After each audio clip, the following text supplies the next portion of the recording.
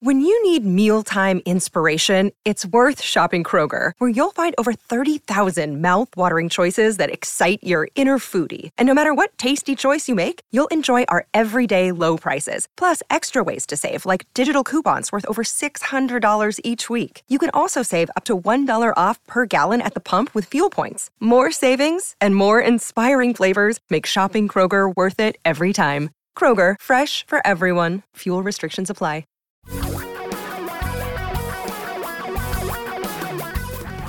Reality radio for a really great future. We're talking real money. Hello again. Welcome to Talking Real Money Daily. I'm Don McDonald, and we're about ready to end the week. It really depends on when the week ends. I guess we still have Saturday, so the week doesn't end today, but we're getting close. Today, a couple of things. One, I've got a question that was submitted at Talking Real Money. Don't have any calls yet, but you can always make those to 855-935-TALK, 855-935-8255.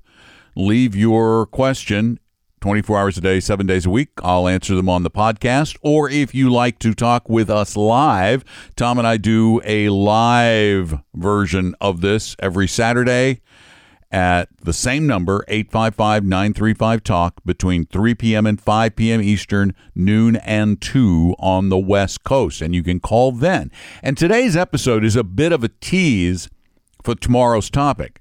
Tomorrow's topic is one of the biggest investment topics of all, the concept of risk. And I believe, after doing this for a while, that people still don't get risk. That's why it's so important that we continue to try to discuss it. And the connection between risk and return, because they're linked one to another. You can't have one without the other. You can't have a high return without risk. And during my research, looking for interesting pieces to talk about, I ran into an article at Kiplinger's. I've never really been sure how to pronounce it, even though I've interviewed Knight sometimes. Knight Kiplinger? I think it's Kiplinger, but I don't know. Anyway, apparently, Kiplinger's has hired one of the people that I've always thought was one of the worst finance writers in the business, a guy by the name of John Wagner, who always just seems to be about whatever the industry's about. He just seems to he doesn't question the financial services industry. He just sort of recites chapter and verse. Whatever they tell me, I'm going to do. So he has this piece, and we're going to talk about it more tomorrow, about the various types of income-bearing securities you can get into. And I'm going to just focus on one, because I was going through this whole list. I'm not going to go through the whole list today. We'll go through some of it tomorrow. But I was down near the highest yielding end of his list, or his slides, and he's talking about closed-end mutual funds. Now, closed-end mutual funds have been around forever. They've been around for over 100 years, I think. There've been open-end mutual funds came about after closed-end funds. Well, almost 100 years. And but that's not the point either. The point is what he's suggesting. He's actually put products into this article. Just came out, and they come across as recommendations, and I think they're way beyond irresponsible. For example, and it didn't even take me this long, he suggested the ClearBridge Energy Midstream Opportunity Fund that's managed by Legg Mason. Its symbol is EMO. You can look it up. Trades for about $9 a share, and it claims to have an almost 10% dividend. And they invest in Energy Master Limited partnerships. And I was pretty sure before I even looked this thing up that I wasn't going to like it very much, that I was going to question the safety, the volatility. And that's one of the things. there are two kinds of risk, and we're going to get into this more tomorrow. There's the risk of losing your money permanently, and then there's just that volatility thing. You can eliminate, I believe fervently, you can eliminate the permanent loss potential from your portfolio. But you're always, if you want to return, going to have to accept some sort of volatility. That's that interim bouncing around that occurs. Well, anyway, I looked up EMO, the ClearBridge Energy Midstream Opportunity Fund, and a number of things leapt out at me. And we'll start with one of those things I look at right away. The first thing I look at when looking at a fund is how much does it cost to run it? This fund has total expenses of 3.6% per year. To put that in perspective, Vanguard's index funds hover around 0.1%. This one is 3.6%. So right off the bat, they need to make 3.6% to just break even, just to cover their expenses. So to return to you almost 10%, that means they should have to earn 13.6%, or if it's 9 point something, 13.5%. We'll round. All right, so that's the first problem. The second problem, this is one of those things that people don't look at. Let's talk about that volatility thing. The scariness, the bouncing around. Well, the total world stock market over the past 5 years, and we have to use 5 years because that's all the time we have with this fund. The total bounciness of the stock market measured by standard deviation is just a smidge over 11%. And again, for perspective's sake, a treasury bond has a standard deviation, or a treasury note, let's even go with the bill, really short term, of about 2, okay? It can go up or down a little bit, but it doesn't go up or down very much. The S&P 500 over that same period has had a standard deviation of about 14 or 15. So the total market, because it's more diversified, has a lower standard deviation because they're not always moving at the same time. 11.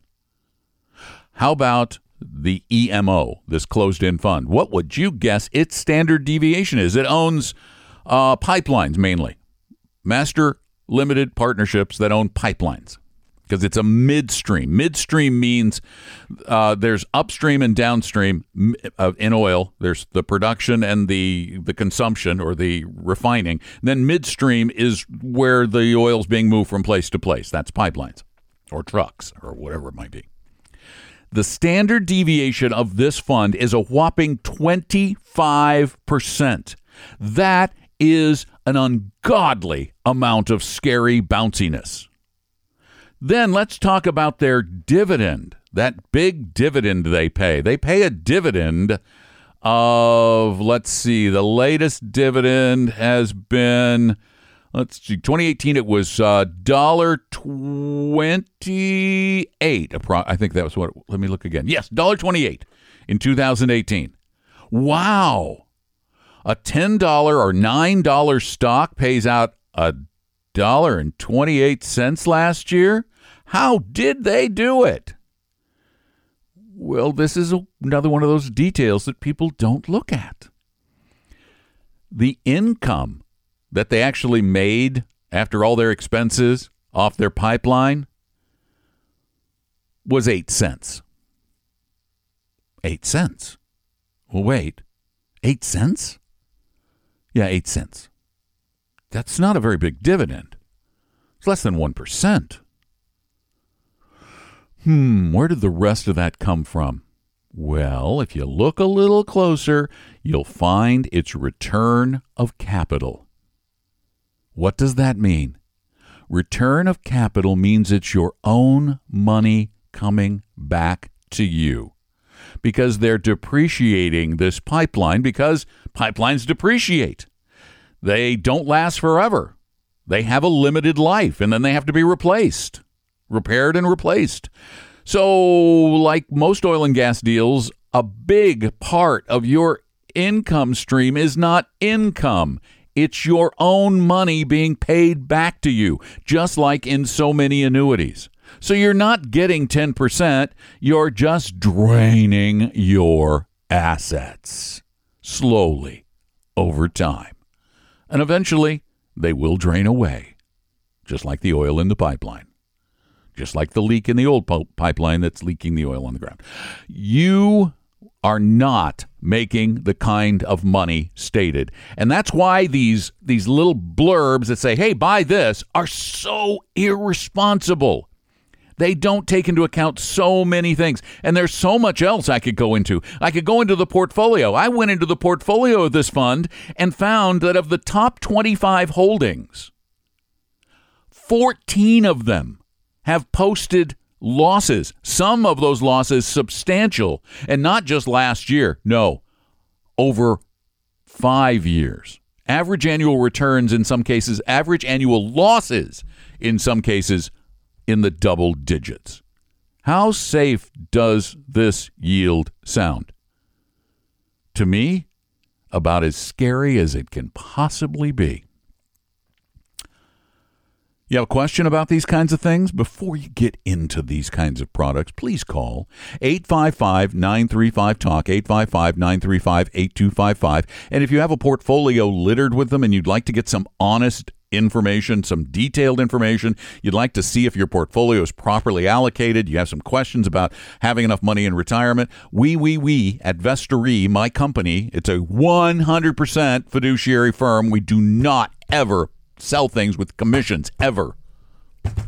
I'm emphatic. We have and are even doing more of these totally free meetings with an advisor. Just one.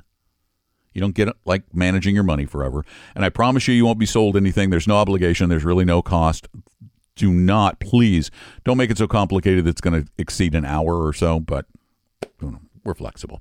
But you can set up an appointment when it's convenient for you to have one of these meetings. It's really easy. Just go to talkingrealmoney.com and up at the top there, click on the set an appointment with an advisor button and pick the time.